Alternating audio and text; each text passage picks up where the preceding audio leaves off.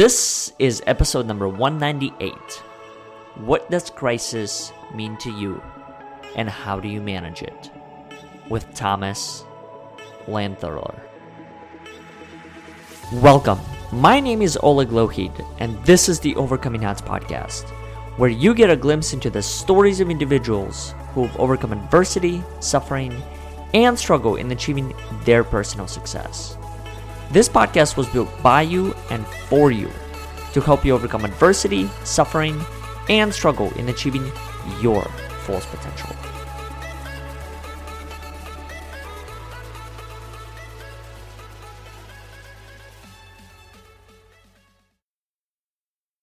Before we get into today's episode, I would like to make a few quick announcements. The first one being an ask of all of our listeners or first-timers who are choosing to tune into this particular show, and that is, if you have enjoyed any of the previous episodes or the one that you're listening to right now, please consider donating $1 to $5 to maybe even $10 in order to support the production of this particular podcast, as well as the curation of all the stories that we're able to gather through the Overcoming Odds platform. The second announcement that I would like to make is an invitation to all of our listeners to our upcoming call called Courageous Conversation. This was a space that we started approximately 6 to 8 months ago with the intention of bringing our community even closer, as well as creating a space for each and every single one of us to be able to not only better understand ourselves, but also those surrounding us. One last thing, if you have enjoyed any of the previous episodes, please consider leaving us a review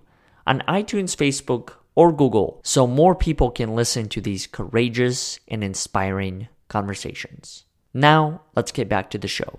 Thomas, welcome back. Hi, Oleg. Good to be back. I feel like you and I have a podcast recording every single time we have a conversation.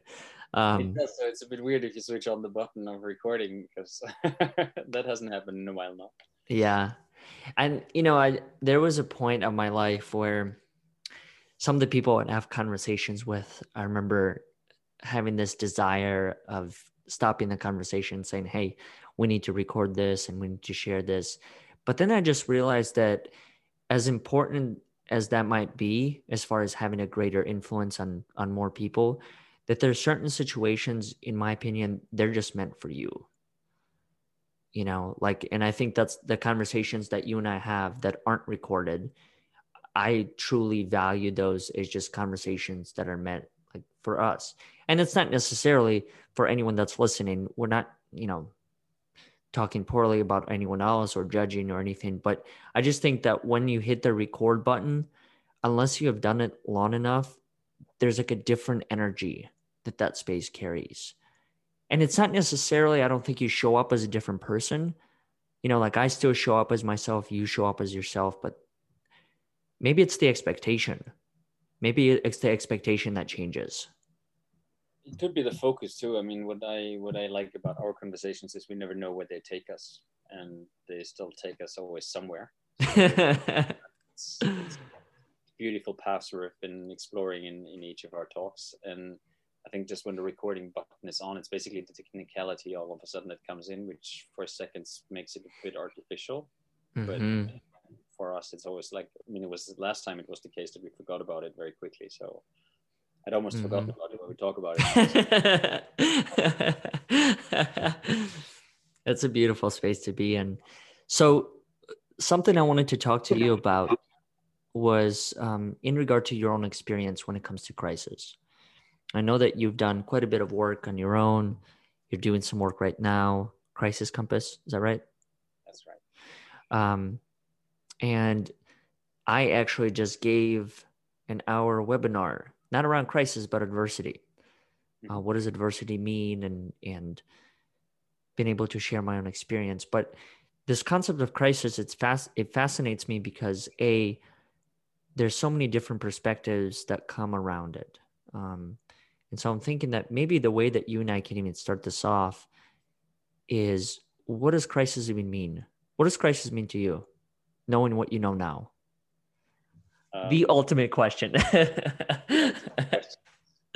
No, I mean, crisis is, of course, something we've talked about a lot during this quite intense year. And yeah, I've worked in crisis for many years. I have or so-called crisis. That's what probably I need to say, because what the last year has been done for me was also to reflect exactly what that question that you're asking me now. So I'm not sure I have the ultimate answer yet, but I can try.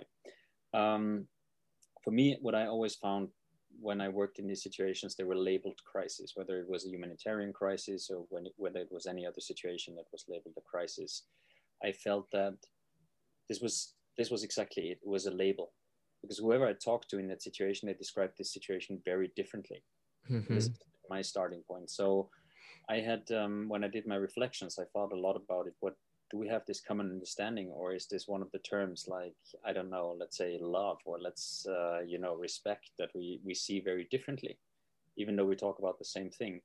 And for myself, I've come to the conclusion that this just might be the case. So I look upon crisis as something that's a lot related to language, in a way that we call a situation crisis based upon how we interpret that term. And yes, there's similar things that we all see the same. It seems to be very stressful. There seems a lot of negative emotions connected to it. So what I noticed when you talk to people about it and you label something crisis, immediately something happens in the people. There's either a sense of urgency or stress, or life signs are elevated, so pulse and everything. So I think those things are very similar, and that just made me think, because is crisis actually something we can all say is the same? So we live all in this COVID crisis now, but do we all see the same thing? Probably not. Does it mean the same thing for us? Probably not.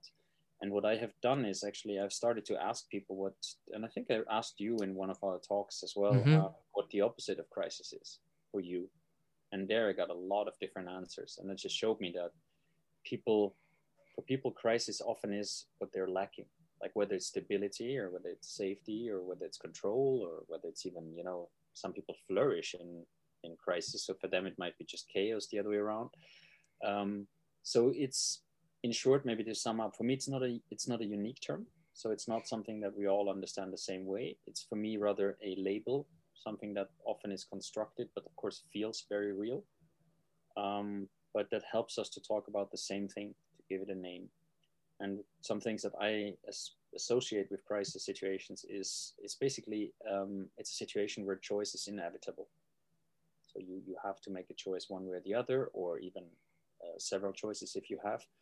And the system, because I like to think in systems, and the system is about to really change its rules or its dynamics completely. And often it seems that it's out of our control, and that's what makes it maybe a crisis for me. One of the things that I've always find fascinating about our conversations is, one of the things that I've learned is that many of the things in life are just a matter of perspective. Crisis and assumptions and all these other conversations that we've had, whatever may be an assumption to you or a crisis to you does not have to be a crisis to me. One of the things that I find fascinating, though, about crisis in general, as you had mentioned, is that it creates an opportunity for a decision. And it's not to say that like everything needs to be decided in order to move forward. There's a lot of beauty in just being able to sit there in patience, or having to not decide, because indecision is also a decision, something that you've taught me as well.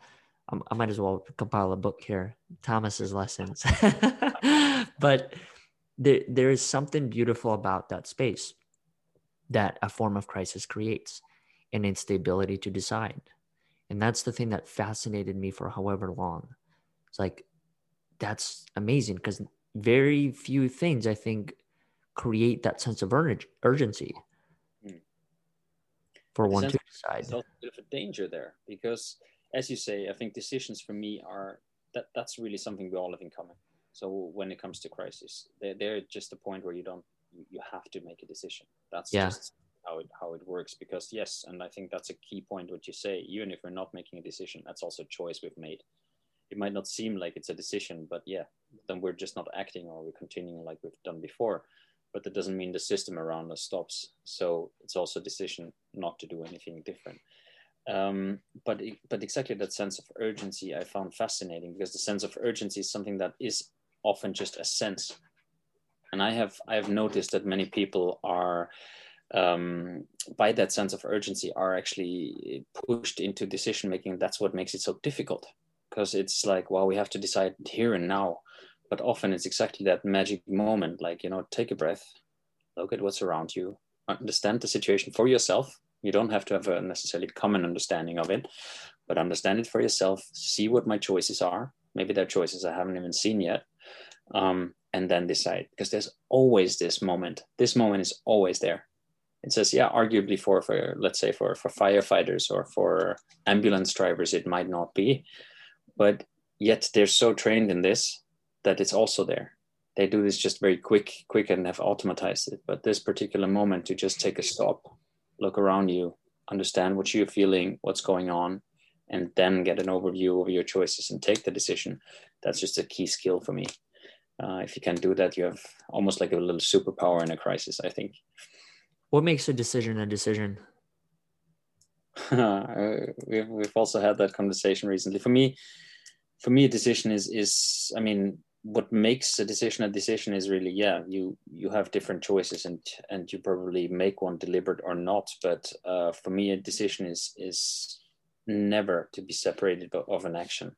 So if I have, let's say I decided to, I don't know, go to bed earlier because I'm tired in the morning, only works if I actually go to bed earlier. And because True. if I'm not doing, I just sit here and, yeah, like, great. And I tell everybody I've decided it, but I didn't. Or one beautiful example for this is sports, right? I decided to be more active and do more sports. And yeah, I only decided it really once I actually do it, because before that it's a wish, or it's a choice that I want to make, but I haven't really made it yet because I'm not following through. So for me, a decision is inseparable of an action. And I know many people might not agree with that, but for me, this is one of the key elements of a decision. So simply saying I'm going to do something isn't really the decision yet. And in crisis, that's very important, because I'm often asked, when with the way I work, I support leaders and companies in taking these confident decisions. So people always ask me afterwards, well, so, and then they need to act. I'm like, no.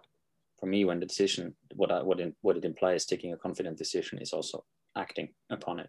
That's for me implied in the decision, because it's not only saying like that's what we're going to do, but you never do it. For me, that's also already implied there. So that's why decision is for me one of the key elements. Crisis. I know that when you and I were talking about that, or when we had that conversation, one of the things that stood out to me was, I don't know how many times, but definitely quite a few times within my own life where I would blame myself for certain things that I actually didn't decide on, but rather I just had as thoughts.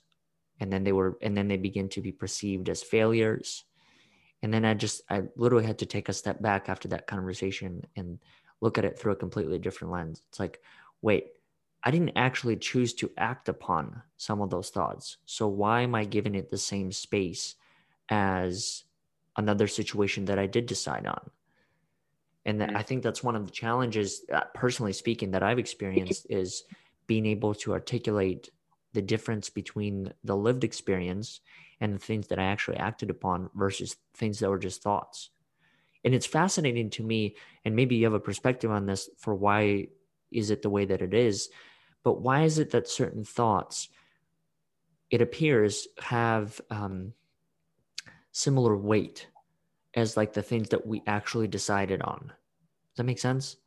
Like, how is it that they become so, like, I don't know, vibrate at such a high frequency that it makes them so real, as if it's almost an experience that you went through, when the reality of the matter is like, wait, hold on, that was just a thought that you had. You didn't actually go through that thing, but yet you made yourself to believe that you did. Yeah, because I mean, when I understood, if I understood you correctly, I think Mm-hmm. it's also connected to to particularly this last action point. Because I mean, sometimes we wishes, or we dream, or we have ideas and thoughts and of what we could do, should do, want to do. A perfect example is the New Year's resolution. It's coming up again. That's a perfect example for this, right? I mean, we ultimately we think like, okay, this is the time when I take a decision to make changes for the positive in my life, whatever that's going to be. and those things are often not followed up, right? Mm-hmm. And that the danger then it becomes that it's perceived as a failure because you've decided this and you haven't done it. And the problem is if you then go back and reflect over it, it might easily look as a failure because you know verbally and the way you communicate about it, it's like you have taken a decision, clear, but not under my definition. You've just said, okay, this is an ambition I have that I want to follow up on. But if it's a decision and you're not implementing it, and this is the way you look upon it, you also ultimately have to deal with a failure, and that's never an easy way.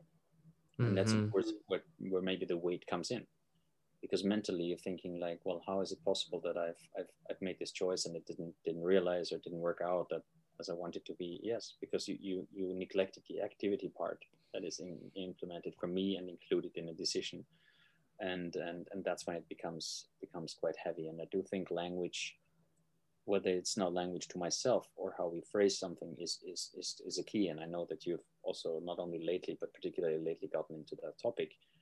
Seeing your LinkedIn post, whether you have or you should or you want, those makes a significant difference how our mindset is, how we perceive as something as voluntary or not, or how much it is in our control, whether external control. So those are all elements that play into that, I think. Yeah, I had an interesting perspective shift this morning as I was thinking about the whole we should, we need to, we must. I realized something, and it was a book I haven't read just yet, but a title that I've come across that I found to be fascinating. And I want to say the title was "The Problem Is You." Mm-hmm. And it made me think of it in terms of how I perceive much of this language that I choose to read and consume when it comes to those concepts of we need to, or we must, or we should do this. Is, I mean, really at the end of the day, the problem is me. The problem is me in how I'm choosing to look at that perceived reality. Because whatever is a problem to me, it's not necessarily a problem for the other person. Everything has to do with the level of self-awareness. You know, I just happen, and once again, it's not better or worse. It just is. Like, I'm just a different chapter of my life. And the things that are within my awareness are different compared to that other person. And so what I learned this morning and what I'm choosing to do is really going deeper. Like, what is the tension? Why is there tension when it comes to that? And not put blame to the other person for writing the way that they do, but more so just try and develop a different relationship with those terms. I think that's a very important point. I would go a step further. Mm-hmm. I would also say it's the same with yourself, because I think that the blame is also something that I often see because it comes with qualifying our decisions, right? So I see this often, and I really am. So whether it's the discussion about good or bad leadership, for example, right? That's really in the eye of the beholder. Like, a good leader will be a bad leader for someone else because you're not seeing the same thing in the person, and the same is with a decision. So for me, and I wish I had said it myself, but it wasn't me who said that. It was Malcolm Gladwell who said that, that we never know what's on the other side of a decision, and we never do. There's some decisions where it's very likely that we know what's on the other side of it, but we don't take this decision isolated, right? So they are always connected to something. So there's also other players, other things that influence it, and other things that influence the system around it. So when we've taken a decision, and particularly in crises, that's very relevant. The system might have already changed in the moment the decision really realizes at the end, right? So we might be surprised what comes out of it. And then qualifying the decision as good or bad is something that is very dangerous because it misleads to us how the decision was made. And that's for me the most important thing, because how did you get to it? Were you convinced about it? Did you use language that you can live with? Did you consider your own values? Did you consider all the options? Like, I mean, for you for yourself, that's the only person you have to stand up for. Like, I took the decision. So I need to know how I got to it. And I think it's the best decision that I could have taken in that situation. And then there's the outcome. So I really refrain from judging decisions based on the outcomes, because we don't know, right? And it's also this showing a bit this not blaming yourself necessarily, because I hear often people say, and leaders particularly say like, oh, should have done this very differently, because that decision wasn't a good decision. And I keep asking, well, are you unhappy with how you got to the decision, or what came out of the other end of it? Because for that you don't take responsibility, and that's just very different things, right? It's not 100% as to what you were saying, but I think this whole being aware that things look different from other people, but also that you for yourself have a limited influence. At one point it stops. At one point it's beyond your scope of influence, and that you have to accept. So really, it's important that we cut ourselves some slack at times for those things.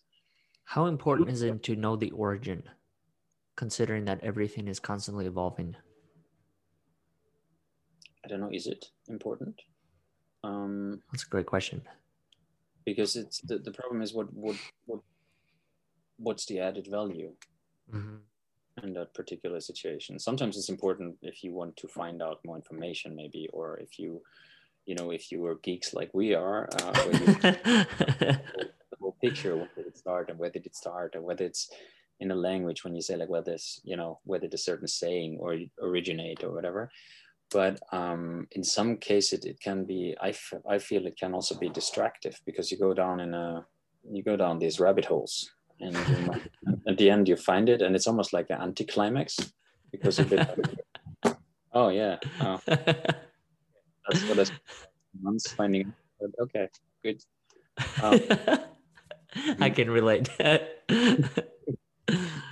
And often it's also the fact that particularly in crisis, for me, there's not really a beginning. That's an interesting thing with crisis, going back to your first question also, which I've learned, is that there's hardly ever a beginning, and there's certainly no end, because I have never heard in my life a leader saying like the crisis is over, because nobody wants to take that responsibility, because what isn't, right?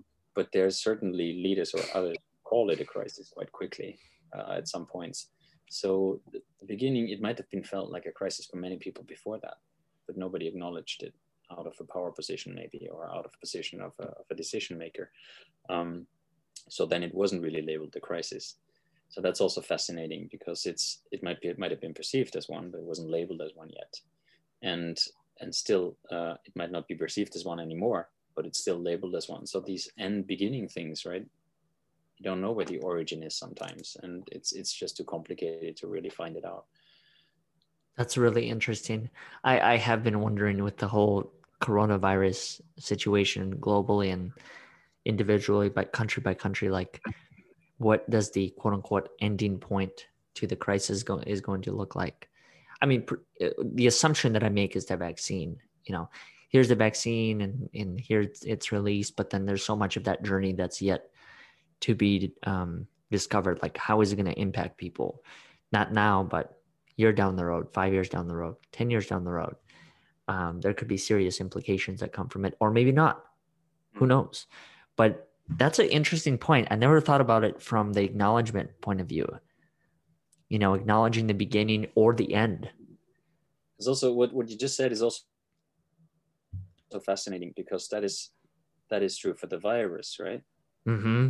But when we talk about corona crisis, it's an economic crisis, it's a social crisis, it's a mental crisis, not least. I mean, we're now 10 a year pretty much into the situation, and now people really, I mean, most people have really thought through this year also mentally, but now with still things dragging on and ups and downs, this is a total mental crisis, isolation. So all these things are also there, right? And while we might have a vaccine, and one element of this crisis might or might not disappear with it, what's with the other elements to it? And that brings me back to the whole label thing, because we call it corona crisis, but it's so complex. It's like a mosaic of small crises underneath. And they might have all been triggered, and we still call it all corona crisis, but mine looks probably very different than what you're experiencing. So and all of these need to end or begin at one point, right? Mm-hmm. And they didn't all begin at the same point, and they're certainly not all going to end at the same point if they end. So what I've seen a lot is that crisis, rather than end, they phase out, or they're being accepted as a change in in people's minds, right? So then they accepted this, what's often called now the new normal. For me, the new normal has long begun. It has begun with basically when the whole Corona crisis began, because we started to adapt, we started to change without often realizing it. And now things have changed, and it looks different. We will not go back to how it was before. We won't, because we have the whole experience that was in between with us.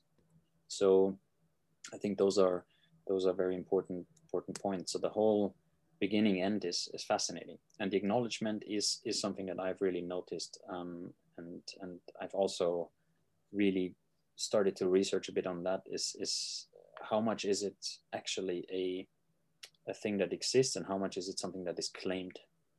And a lot of the crises are meanwhile claimed from power positions, because they cannot be claimed from people who don't have power, because they will not be able to take the decisions that ultimately need to be made in those situations. And if the stakeholders don't acknowledge it, then it's a bit tricky, because of course you can call it a crisis, but if the stakeholder doesn't acknowledge it, the necessary decisions won't be taken.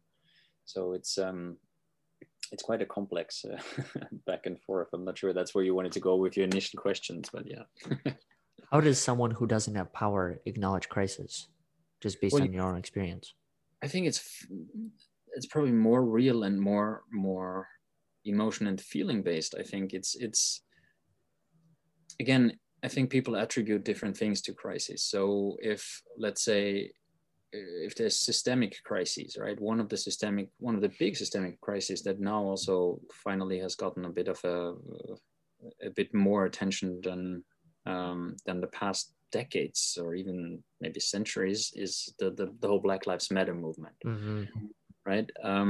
And that's a systemic crisis that was noticed by many people before, in different ways and different forms, but there wasn't really the acknowledgement there by the people who could have changed it. And now it's on the tipping point in one way or the other. So now the people became just too many who claimed it in order not to acknowledge it anymore. So, and there's still forces that fight against it, right? There's not that there is an issue there, or many, so to say. But that's one of the examples where probably people have felt that way longer than it was acknowledged as a crisis. And here and there were, of course, moments maybe in the past where that was acknowledged, but not to the extent and not for the period of time that it should be, because that's also not just one single crisis we can solve. That's also a mosaic of crises there. You know, you helped me see something differently as you were sharing this. Prior to it, I believed that in order for me to be able to create meaning from an experience, the beginning and the end were critical points to understand. But like, as you were sharing this, and even the whole concept of crisis, I mean, I could see there isn't a beginning or an end. It's like you're in the middle of it all of a sudden, you know, and just like you get thrown into it, and it's like, okay, you figure it out from there. And I just wondering, like, how important, obviously it probably varies depending on the situation, but how important is it to be able to know the beginning to an end? And are those really necessary components to be able to find meaning from an experience and from an event? You know, like I think of stories. Most traditional stories have a beginning, middle, and end. But like, as we were talking about this concept, the crisis is just kind of like, boom, it's here. Mm-hmm. And then from there is no acknowledgement towards the end of it. As far as, oh, okay, the crisis is over. Even the whole thing with Corona, I mean, everything beyond the virus, people who have been impacted financially. What's the end to that? And what is still Corona related and what isn't? Exactly. And so I think you really have a point there, and it reminds me of those famous Russian dolls, right, that you can put into each other. Matrushkas. Matrushkas. And it's a bit like that. And for me, it's interesting because stories, yes, they have a beginning and an end, but stories are told by someone who has a story. So stories are usually never hanging in the air. They're always connected to something. And I really started to shift that mindset, because I also was very much into cause effect thinking. because I also worked in the beginning of my career, worked very intensely with conflict analysis and conflict resolution, including mediation work. And there was a lot of thinkers that really, you know, there's the cause and then there's the effect, and that, you know, cause of a conflict, and that's the effects you see. And only in recent years now, last decade, I got the privilege to work with people who changed the thinking a bit and who introduced systems thinking into conflicts. And from that moment on, it really changed. It opened my eyes also very, very widely, because a lot of those conflicts that are still ongoing, whether it's the Middle Eastern conflicts or whether it's other conflicts in the world that are long ongoing. And you have made so many attempts in solving those. And often you hear like, oh, what's the root causes of the conflict? Well, they might really not be relevant anymore, because the system has evolved, has become so complex that all these factors are interdependent now.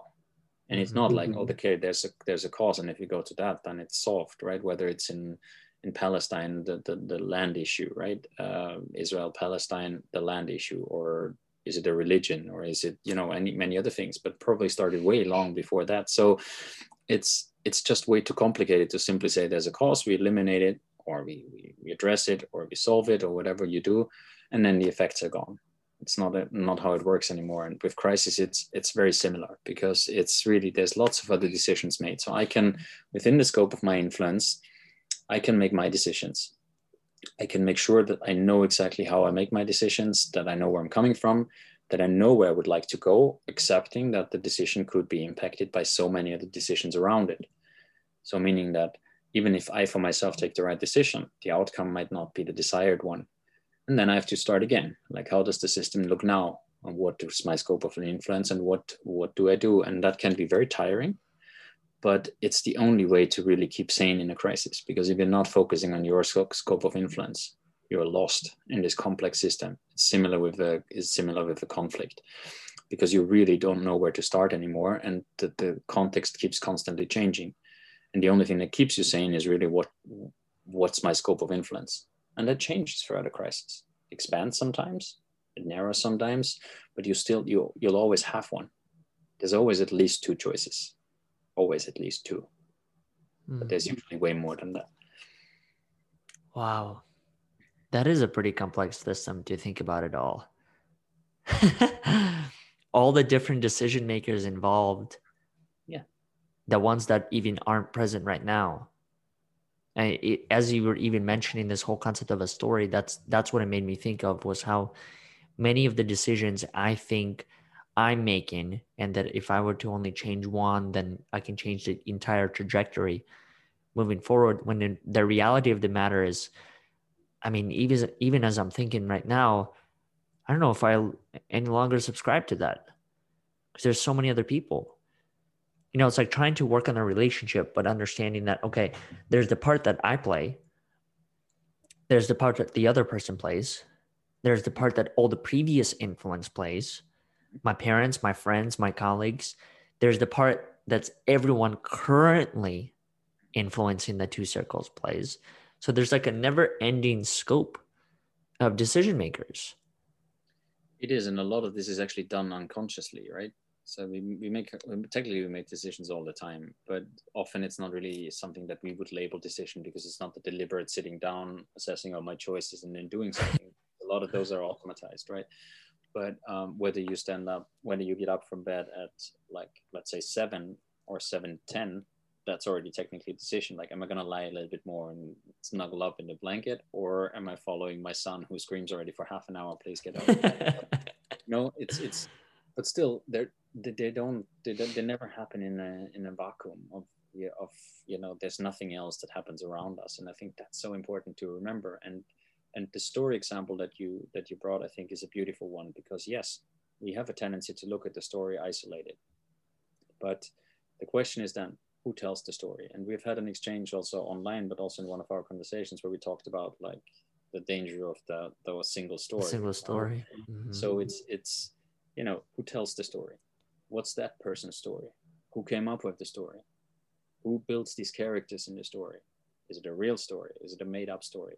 What makes a story real, right? Because it's always told from the eye of a beholder. So if there's another eye of a beholder, might make a very different story. So there is these stories, but they never ever are objective and in the same way, and in this and completely disconnected. They also happen in a system, but it's only us who often decide to look upon them as isolated, as isolated events or isolated stories. But if you listen to different people, and it's just so funny when you do this with children, because they point out, when you tell a story that they've heard in kindergarten, for example, and it was told a bit different by the kindergarten teacher, it's like, no, sorry, Daddy, that's not how it is.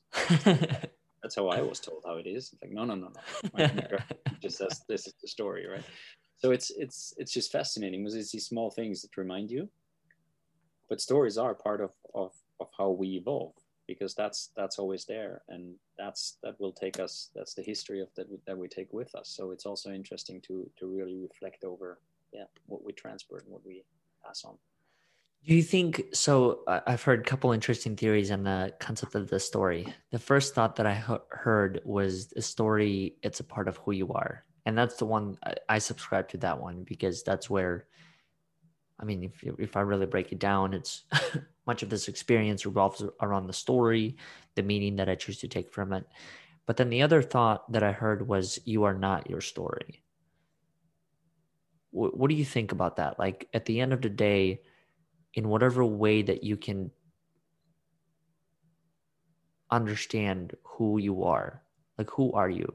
And do you think a story is a core component of that?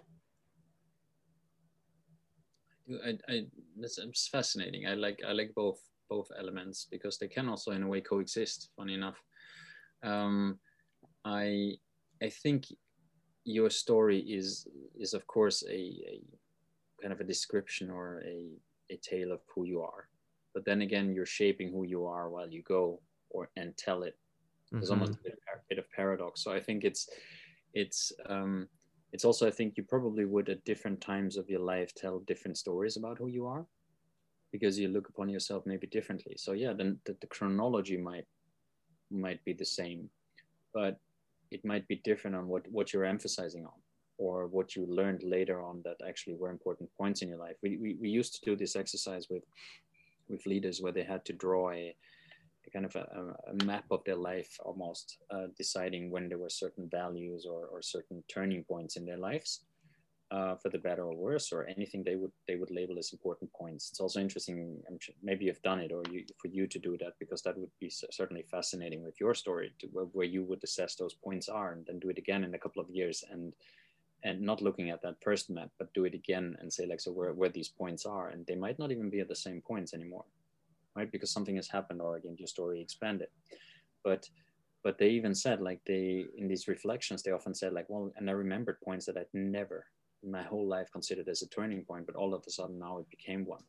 So that didn't change the story, but it changed what I told about it. And so I think both of the things that you mentioned can, for me, the way I hear it, easily coexist. It's just a matter of what you emphasize in it. Do you emphasize the story around you, or do you emphasize the storyteller?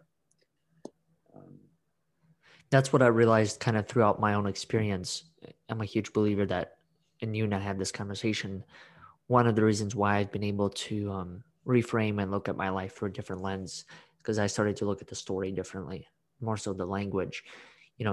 For me, I'm realizing now that, like, I don't have to take you in the exact traumatic experience and describe it to you in every single detail in order for you to understand what I've been through.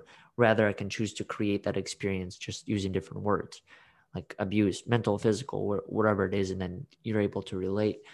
And that's where I realized that so much of the, language is a really critical part for me in telling that story. And what you described, like, what do you choose to focus on? The other thing that kind of fascinates me about stories in general, and I guess my own experience, is, like, what defines a major event? I think about my own journey, and I think about those critical points when I try and map it out. 9, when I was 12, was the second. And then the third one that I could think of was 24. That's when I kind of started to act upon, even though I was acting upon it for years leading up to it. But, like, solidified that, hey, this is what I want to build. Mhm. But that question of like, what defines a major event to begin with on that critical path? Because as you mentioned, it's thousands of other decisions that played just an equal of a role in leading up to that 9-year-old decision, or the 12-year-old, or the 24. I wonder, like, if part of the reason why a major event is a major event is just repeated story, repeated behavior, and then after a while it just becomes that reality. Maybe a major event is something similar to what I initially tried to kind of define as a crisis, because it changed your system, it changed the rules or your system significantly, potentially. I don't know. Sometimes it's also maybe not an event even, right? In your case, it might be events, but for others, what I've seen sometimes is just simply an awakening that wasn't even an event. Like sometimes just they realized something they had learned earlier, and only then it hit them. So not necessarily through a specific event, but just they were somewhere and all of a sudden it hit them. So this is almost this moment of awakening. But what I like about stories, and I don't know, I mean, this is maybe a question for you, since I'm not the podcast host, I'm not even sure that's allowed. A question for you, maybe. Which stories do you prefer? Do you prefer stories that are told to the detail, or do you prefer stories that give you just enough to create the world and follow the narrative, but leave some of the things unspoken that you fill up with your own experience or your own thoughts and imagination or whatever? That's a really good question. I looked at it as both. So the first thing that I looked at was that there was definitely a time that when I looked at my experience and I was very much focused on the details. One second. The dog is drinking some water in the background here. There were definitely moments within my story where I chose to focus on the details, especially when I was sharing it at the very beginning of it all. Mm-hmm. And then what I realized was that after a while, that focus shifted. And so I was no longer focusing on the details, but rather just overarching topics and themes. What changed was that I had realized that I no longer had to take people into the same exact space in order for them to understand it, what it was like to be in X, Y, and Z situation. There was also a great sense of responsibility that I understood in sharing a story that I didn't understand however many years. And I'm acknowledging that, not necessarily to blame myself or say, man, how could you not have done that? But that's just where I was. And the reason why I also say that is because, I personally don't feel like there's anything wrong with being, quote unquote, a victim. Because it's like, that's a matter of perspective. What does that mean to be a victim? Does it mean to dwell in the circumstances? Does it mean to be at the first phase of acknowledging what had happened? There's so many different perspectives when it comes to it. And when I accepted that responsibility that, okay, now I know what I know, and I no longer have to tell the story in the same exact details, there's a different way that I can convey the message. Mm-hmm. Then I can change my language. I can start presenting it differently. So, long story longer, to your question, I think there was a time and place for both. Mm-hmm. I think there was a time and place for both. And I'm also learning that moving forward, there may be a time and place for both. Whenever I get asked a specific question, like, what was it like to be a 9-year-old kid living here or a 23-year-old kid living in this city? What did you eat? Type of thing. That's where I think the details do play a value. So yeah, I don't think I guess what I'm trying to say is I don't believe it's necessarily trying to transform a negative experience into a positive. Mm-hmm. I don't think that's the end goal of everything. I think there are certain things that just meant to be acknowledged for what they were. Mm-hmm. One interesting question that I was asked this morning as I was presenting on the topic of how do you reframe adversity into opportunity, the person had asked me a question around trauma, and she had said, what can she do differently, or what can she do to lessen the trauma prior to it happening? That's a fascinating question. For me, I choose to look at it as a learning opportunity. So that question of what am I here to learn and what is this here to teach me, it carries with me everywhere, every single moment. Like before even the crisis happens. Because I'm realizing that the more that I can practice looking at things through that question, then when the crisis happens, the better equipped I am. Because then it's just like, oh, this is just like any other event. I don't have to give it this, grand emphasis and make it into something it's truly not. I mean, as we started this conversation, like, what is a crisis? So what that you can't pay a mortgage or rent? Like, will you die? Probably not, but maybe. Yeah, maybe. And what can you learn from it? How did you get here? Yeah. What can you do differently moving forward? And that's another thing that I find fascinating with what you pointed out, because that was the whole question around origin. I don't think it's really necessary to know the origin for me in some situations, because it's more important for me to understand, okay, it's happening now. Here's how I'm going through it. And here's what I can take from this situation. Not necessarily all the decisions that led me to it, because decisions evolve. So whatever got me here may not be the same situation that gets me to the next one. Exactly. So it's like, what's the point of me sitting here and looking at this one decision and trying to avoid it, when in reality, the more that I focus on it, the more that I'm probably going to attract it. Yeah. Yeah. This is, I mean, what you just said is one of the key phenomena that keep happening, that we make our own realities based on going down these rabbit holes. And we've had that in our first podcast episode, where we talked a lot about how assumptions become reality, and then expectations, and then how we kind of build this whole story that's a story in our head. And the interesting thing with crisis and what you say is that I see this very often, particularly when it comes to this topic, that I have a very ambivalent relationship to, the whole crisis preparedness. Because it's I see a lot of the work in that field is done based on assumptions.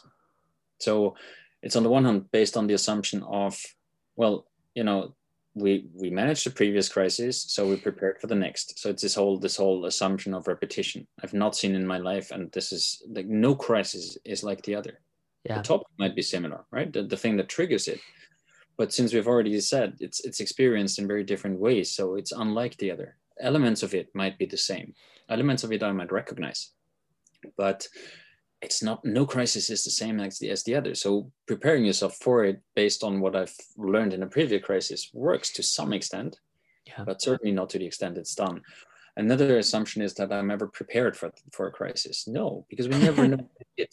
We're never prepared, right? And I've seen situations where people have lots of training. You train your emotions, you train your reactions, particularly when you go in conflict settings, when you go in crisis settings, where you experience really a lot of impressions that are overwhelming. And they can be overwhelming, and you don't know how you react. I've worked in so many crises, and I still cannot say that I'm prepared for anything. I know myself very well now. That's what I can say. So I know certain reactions, but I do not know which reactions I will show next time. Because I have the most difficult crisis that I have ever had to manage ever was not difficult because of the actual crisis, but it was difficult because of my state. Yeah. I had just become a father. I was really tired. I had just done a professional change, and then I was called into this emergency operation, which sent me to Bangladesh for two weeks. And apart from this overwhelmingly challenging context I was in a state where I had so many more things to worry about that I had never to worry about before in a situation like that. So I was just there for, 2 weeks, maybe 3.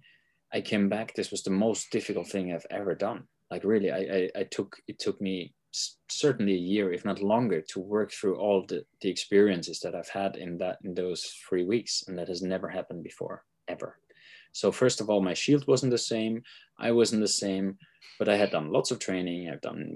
Worked in lots of different crises. So I was certainly aware of, like, I know myself very well. No, you never don't. So this is also another assumption that happens a lot.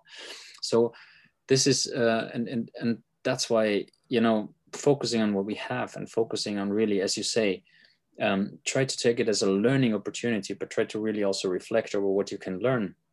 And now I'm not a trauma expert, and that's really a specific topic that I'm also very careful about, because I know that there's people who are fantastic with this topic, and that's such a deep indoctrinated topic, like, the collective trauma that can be passed on over generations, individual trauma, etc. So all of this is there, and there's very different ways and fascinating books out there around this topic. And it's, if you have come to a point like you have, where you basically used it to not even to recreate, but to strengthen your individual identity even more, and say, like, yes, it's part of me.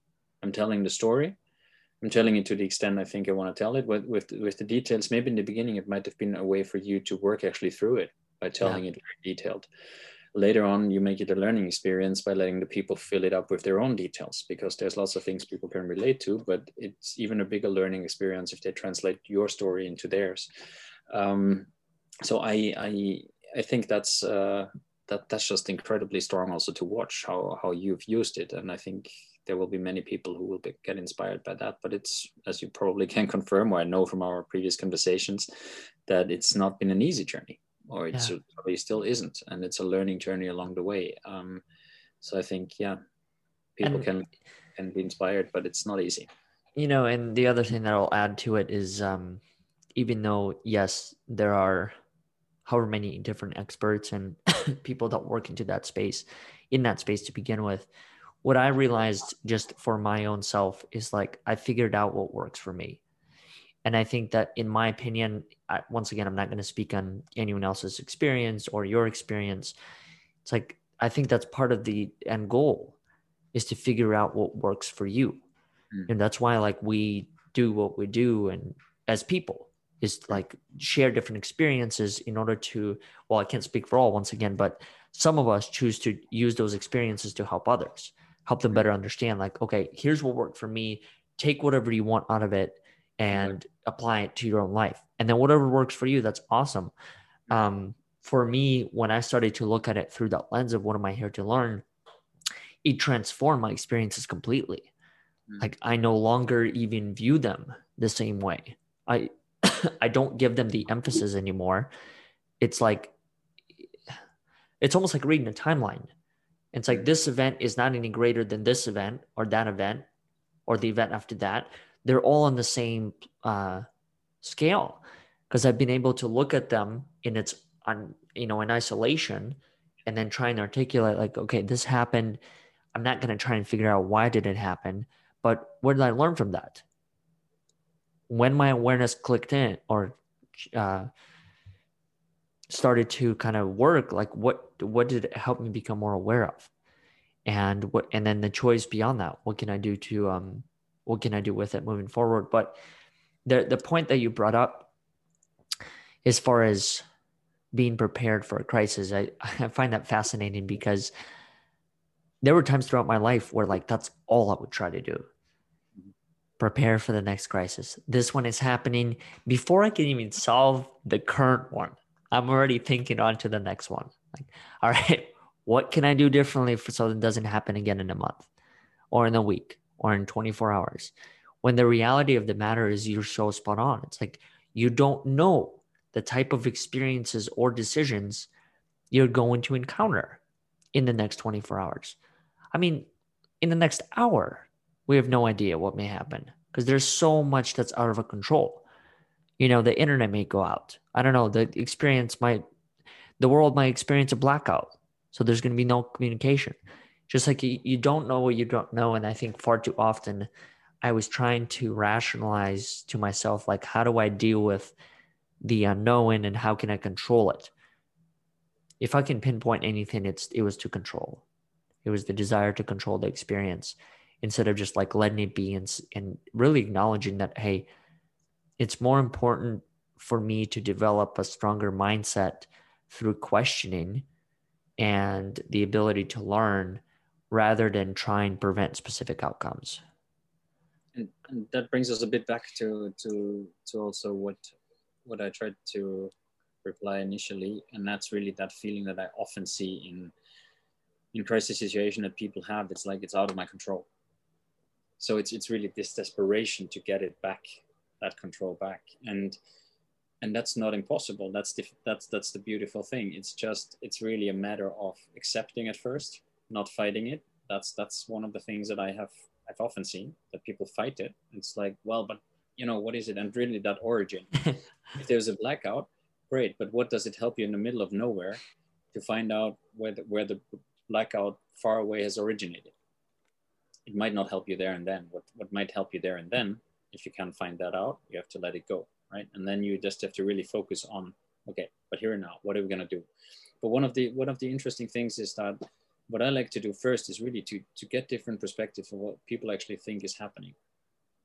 So to just really expand my own reality. Say like, so this is how I see it. What do you see?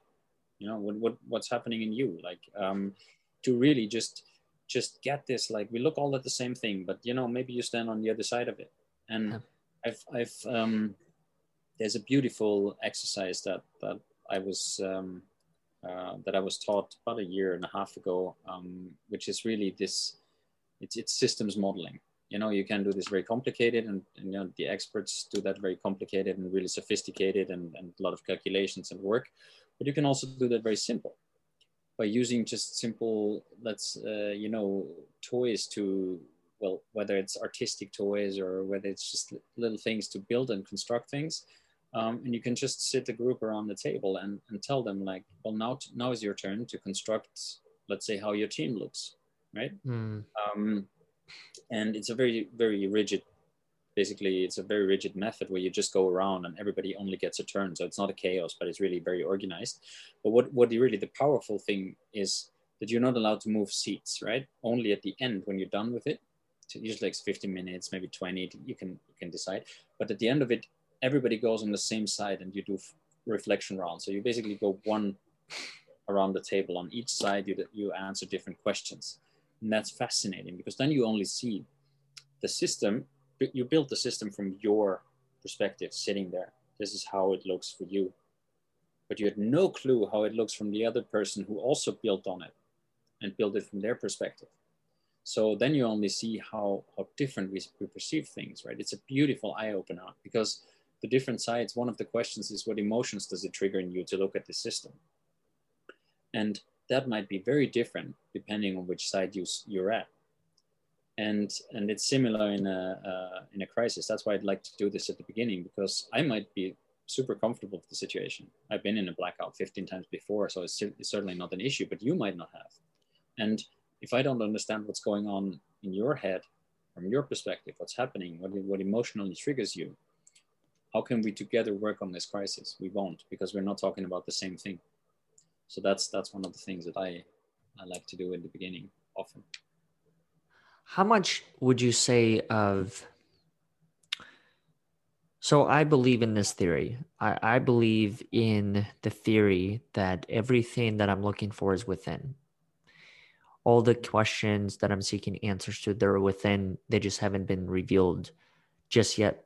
And in creating spaces like this where I can hear other people's perspectives, I'm a huge believer that I can shift my own perspective. Mm-hmm. Do you operate from a similar mindset when it comes to empowering others to better understand, what does crisis even mean to them? How do they go through it? What do they feel? Like, is that a model you go from? Absolutely. Because that's what it's all about. Like when I work with advising, whether it's companies or leaders or even people in going through crisis, it's not important what I think about it. Mm-hmm. Because I can manage it. I can also give you ideas of how to manage it, but you will never feel the ownership, because it's all about getting you in control. It's all about you need to be able to define your scope of influence. You need to be able to first of all define what is your crisis, and then which decisions are important for me to take now or to make now, because it's not my decisions that are important for you, it's your decisions. So this is absolutely a mindset that I'm trying to promote, not only in crisis, because we've talked about it before, but for me it's that's the key. We're asking too often others, right? And I Yeah. can ask you, what do you think the crisis is here? Well, actually, I should be defining it. And sure, you can give me your perspective, and I'm happy to give my perspective, but never first, because I want to hear yours first. And then we can share, and I can expand your reality by telling you my perspective. And you can take or leave whatever you want from that. But the key is that it always lies, the ownership always lies with the people who have to manage it. That's for me one of the premises when working with crisis, because it's not mine, right? Yeah. Yeah, I learned the same thing even this morning prior to our conversation when I was facilitating that discussion. Some of the questions I got afterwards revolved around, specific situations. And I just answered a question with a question, like, what do you think? Or what's the relationship that you'd like to have? How important is this to you? And in that moment, it once again reaffirmed for me that I think far too often, and I sent a text this morning to a friend of mine who helped me realize this. Very first time I met her, when her and I had a conversation on the phone, she created this space where I felt empowered. Mm. And I remember prior to those situations, there were moments where, let's say I would have I don't know, a perceived problem or whatever it is, and I'm instantly going to someone to ask, like, how do you solve this? How do you do this? What I realized was that even though there's a time and place for those situations, there was a significant amount of ownership and power that I was just giving away without having the chance to sit down and think about it. Like, well, how can I solve this? What do I think about it before seeking someone else's thing? And so I sent her a text this morning. I was like, thank you for helping me realize that, because that's an important thing for me to understand that. Yes, the other person might be able to help me develop a method, but at the end of the day, it's up to me. Like, there's ownership that comes from that. And I think there's a lot of beauty from having that ownership. Prepares to a degree, it gives me, I think, the confidence to step into the next one and know that, like, I can solve it no matter how difficult it may be. Well, To without a a doubt. degree. I mean, it's also a clarification process to many points, right? And even to turn it around, which meanwhile very well that I like to do, it's equally important not to answer the questions quickly, because that's where also, I mean, just gave you example, you just bounced it back and said, like, well, what do you think? Yeah. Already that is empowering, because we're also automatized sometimes and drilled to really answer the questions that are posed to us if we know an answer to.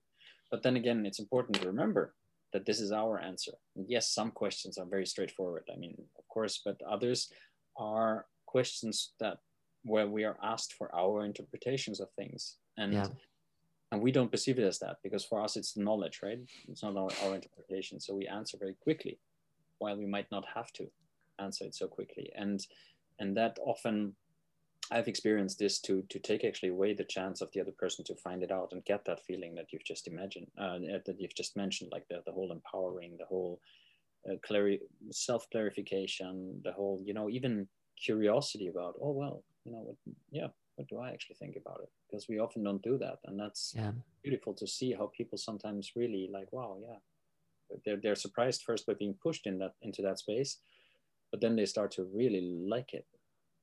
Sometimes it's difficult, but most of the time it really ends up with like, wow, yeah, actually I know so much more about myself now, and that's beautiful. How do you trigger that behavior, like personally speaking, when it comes to slowing down, taking the time to think? Because my experience has taught me is that it does not happen overnight. It takes however long to develop, but I've been curious, from your perspective, like what anchors do you use certain anchors, when something happens and it like makes you feel like, okay, decide, and then you just tell yourself, nope, I'm gonna sit with this. Well, the superpower that I've mentioned earlier in the podcast, this whole take a pause or take a breather, is something that I'm still working on it. I know it's a superpower, and I do have it quite often, but I often don't. I often also forget it because you get sucked up into tasks and into doings, and then often the situations are so quick, particularly in crisis situations, but also in others where you have to react and think, can't really think and so on. But sometimes I've learned quite well to understand when it gets too much, because when I struggle to really, okay, now the prioritization becomes difficult. Now I feel there's a lot of things happening at the same time and I don't have control. That's when I usually go into, okay, just a second. Let's step back a second. Let's just put our heads together. What's happening here right now? And I can tell, okay, this is what I think is happening here. This is how I see it. There's really this zooming out, and there is not really anchors. I think it's really a behavior, but often the processes are so they're so fluid that you don't really know when to do that pause, right? So this is something that you have to learn, and I'm still learning it, and I'm really triggering or try to trigger it in many people or teams even to learn that moment. Like in a workshop, it's easy, I give you a task, and then then you're tasked to solve the task, and then ideally you should, before that, because the rules might always change, and then you should do that. Okay, is still everything the same? Are we looking at it the same way? Let's go. That's very straightforward, but it doesn't happen in real life usually. So this is just really something that's a constant learning process. That is a good point. There really is no beginning or end. No, and I recommend that regularly. I say that really when during crisis management, the same logic applies. Like, no decision is ever the last decision. You don't stop. Like, just because you have taken a decision doesn't mean you won't have to take another one, or your crisis is managed or averted or whatever. You might not even look upon it as crisis anymore. I mean, we haven't touched upon that subject yet, where you can just simply take away the crisis narrative and it will totally empower you. But the thing is that in a crisis, there's always another decision. As we said, you never know when it ends, so there will always be decisions, and that's even the normal working life. There's always decisions to be made. So then and that's the same logic. You don't know when these pauses are necessary, but just make them regularly. That's the only tip I give everybody. Just, don't think about it, oh, I should have done it now, but more like decide to do it, really, and then decide in the sense of also act upon it. So how do you take away that narrative? It's fascinating, because it's simply not talking about it and not labeling it crisis is already taking away the narrative, because what you don't trigger is that subjective interpretation that everybody has of crisis. Now we've mentioned Corona crisis. Mm-hmm. Yeah, it was labeled Corona crisis or COVID crisis, or pandemic crisis, whatever, over the past year, and that's been repeated. But what it subconsciously triggers is every single time our relationship to the word crisis, and that has been fueled throughout this year, and it was for many not necessarily a positive experience, for most, I'd say. So by simply taking it away and say, like, well, it's a challenging situation right now. These are the facts. Really try to be very descriptive about it, but not even too extensive. It's like these are challenges, but then you immediately go into the decisions and you become active. What I've noticed very often is when you talk about crisis, you become very descriptive of the context. This is what's happening around you, and these are all the challenges we're facing. But you never actually, you never go to that sphere where you talk about the decision making, where you talk about what's the scope of my influence. Is this a decision I can make or not? We have a lot of decisions that we observe from leadership, states leaders now primarily, or health organizations or others, but we don't really focus on the decisions that are closest to us. And by taking away that whole big crisis narrative and just narrowing it down, what's actually my crisis, what's my situation, what's my problem, you're way more there. So it's just simply language, also the way to how teams and individuals, how positive their mindset is to really try something new, to focus and trust their own resources, can be strongly shaped through language. If you have an encouraging leadership management that really just, gives you the message in the sense of like, yeah, we know we'll get through this. No doubt in our heads that we'll ever get through this, and we'll just work it out. Versus you have a leadership that says, oh, this is going to be very challenging and everybody needs to give their best, otherwise we won't make it.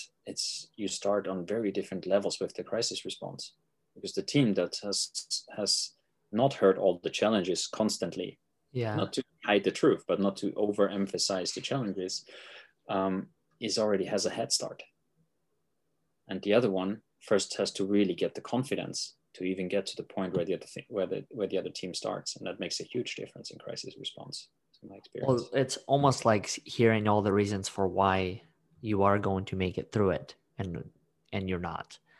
I think there's something, I don't know this part about language, but that would be a fascinating conversation to have. But I remember once upon a time read somewhere how the negative words have a significantly higher frequency compared to the positive one. So I think it was like 4-1 or something like that. Like you had to say like, I don't know, like 4 positive words to have it equal 1 negative word or something like that.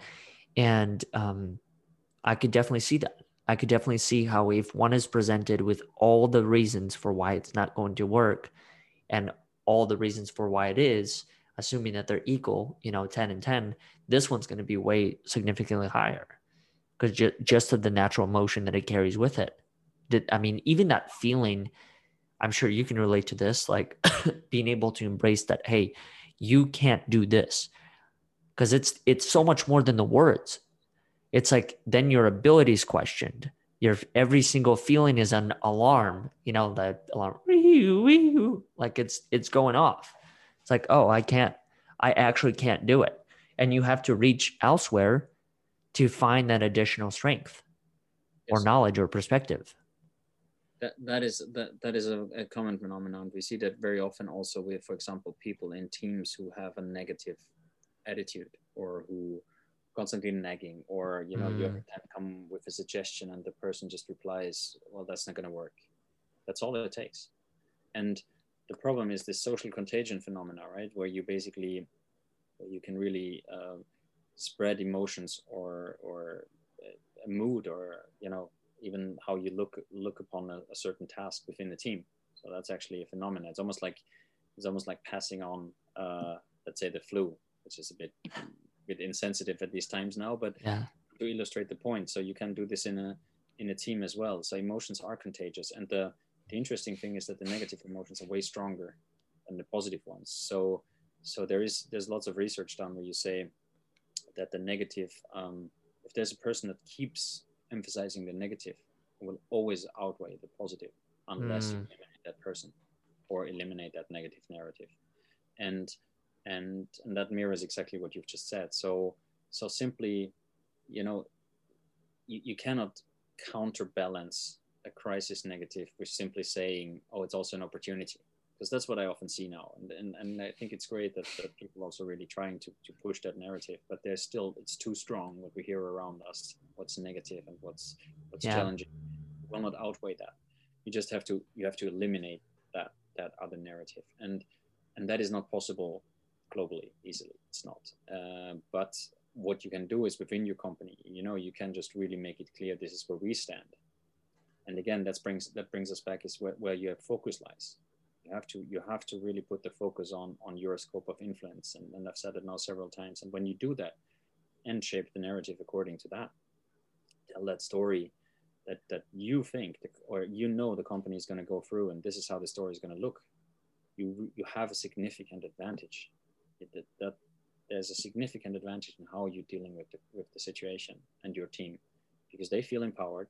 We've done experiments that in 20 minutes experiments where we outlined exactly these things with 2 different teams, exact same story, 4 paragraphs on it, and they had to write a 5-line memo to, the shareholders. The difference in these memos was unbelievable. It was like they were talking about 2 different stories. One, the world was doomed, and the other one, like, oh, we're going to turn the world over. We're going to turn it into something very different. We're ready. And this was just 4 paragraphs. Now imagine how much communication goes on a daily basis within any company or anybody, and how much power there is hidden within that. And that kind of speaks back to the point that you and I addressed, I think, prior to hitting the record button. It's difficult to understand what we've discovered or have not just yet, but that concept of placebo effect. Yeah. That's a real thing. And, and even in the situations where certain things is crisis, I always talk, I guess you could look at it as crisis, or one can look at it as crisis. The things that I experienced while living here in Austin, allergies and everything else. And I started to question, like, how much of it is just a placebo effect of what I've heard, what others are experiencing. It's like the same. I think about an example that it makes me think of is when I see someone yawn. I know, like, I don't have to yawn, but yet I just do it. Yeah. And that one's just completely just out of my control, It just happens. And then afterwards, I remember reflecting, like, why did I just do that? I'm not tired, or I'm not feeling the need, but that mystery, yeah. Yet healing, just seeing the other person do it was enough for me to do it. And I mean, you might have noticed that now, and we see that here because in Norway, it's now, kindergartens are open, and in Norway, children, and particularly small children, are sick from October to May. So now we live in the times where COVID is a topic. So you really, like, you start thinking, okay, every time you're sick, your focus goes on, oh, my throat actually hurts. But do I still taste? No, it tastes different. Yes, of course. Every single time flu, it tastes different, right? But your mind just interprets things completely different because it relates it to different things. So it's extremely powerful what we can do with our minds, and yeah, the placebo effect is a thing. So it's very interesting, and very, I think we know a fraction about what's going on in our minds, but the little we know is already incredibly fascinating. And the meaning changes every time. As you mentioned, I didn't even think about it this way. Even though I'm drinking the same exact water, every single time it's different. Yeah. Sometimes it's colder, sometimes it's hotter, sometimes the taste is actually different. Yeah. Because it's influenced by whatever I ate before, or whatever else that's, that I'm not aware of. But I was just thinking about it as you were mentioning, even with the same exact variable in place, it's a different experience every time. And I mean, your nose is a little bit more stuffed, right? I mean, that influences your taste. So there's so many things, right? Or like a throat ache, and you immediately relate it. I mean, I have had home office, and the number of people that I see, I think you can count on one hand. I've also been sick because, of course, my kids, they bring it home when they have a cold or something. So I got a bit of a throat ache, and I'm like, well, okay, so throat ache. So that's a symptom. But then I'm like, I didn't even meet anybody. How is that even? What's the risk and the likelihood? And you still are influenced by that narrative around you, right? Because you still say, like, yeah, but it's not impossible. And it's like, yeah, but sure. I mean, it becomes this conversation in your head between two people, like almost too many people that look like you, and it's not impossible. And the other one, like, come on, it's impossible. But so it's yeah, that might be a tricky thing there. I wonder how much of that, when it comes to just coughing, sneezing, and whatever else, is just generated from thoughts. Just thinking it, and somehow like triggering something internally to a point where, I mean, you have no other option but to cough or but to sneeze. Yeah, because you also focus on it. It's almost like making yourself sneeze before sneezing. It's like, all right, I'm not going to sneeze. I'm going to do everything I can. But in reality, you might be just triggering the exact thing that causes a sneeze. You know that funny phenomenon. Next time you see somebody who's about to sneeze, try to distract them, or try to make. I've done that. It's fascinating. And they actually don't end up doing it. Exactly. They don't end up doing it, and it's fascinating because I don't know why. Because it's technically they still would have to sneeze if you ask me, but then and that would confirm. Maybe our mindset is just playing a huge role in that. Or the same with like, you're itching somewhere in your body, and have you Yeah. ever tried to not scratch? Yeah. It goes away. Yeah, but it's so difficult not to scratch, because that's where your thoughts are, right? And say like, okay, I'm not scratching, but you're constantly thinking about it. So only when you get distracted that it's like, oh yeah, oh, I didn't scratch, I didn't have to. But it's all this, like, these small things that show you that, yeah, there's a lot of power in your mind, and that you really, if you can just master it to a certain degree, you have already, particularly when it comes to crisis, you have a huge advantage, because you can keep yourself in check and regularly zoom in, zoom out, and not get lost in something you can't influence. Thomas, you and I obviously can have this conversation for the next 5 or 6 hours, but Yeah. what would you say is the best way that people can connect with you? What's the best way that people can also learn about Crisis Compass? Well, people are very welcome, and we're happy for everybody who reaches out to us, to me, whether it's on LinkedIn. You can also follow us on Instagram or visit our website. But yeah, I mean, the easiest way is to really get in touch with us if you want to have a conversation or want advice or anything else. I'm still working on my book. It's too early to talk about it, but since it's out there now in the podcast, another pressure layer added on. But when is that being released? It's spring 2021 if everything goes according to plan. But yeah, we'll see how that goes.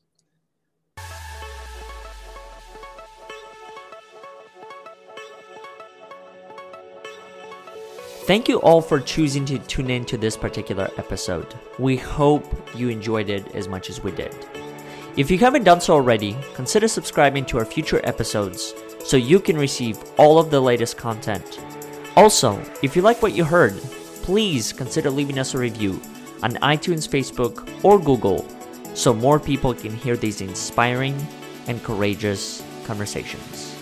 Once again, we thank you for listening, and we'll look forward to having you next week.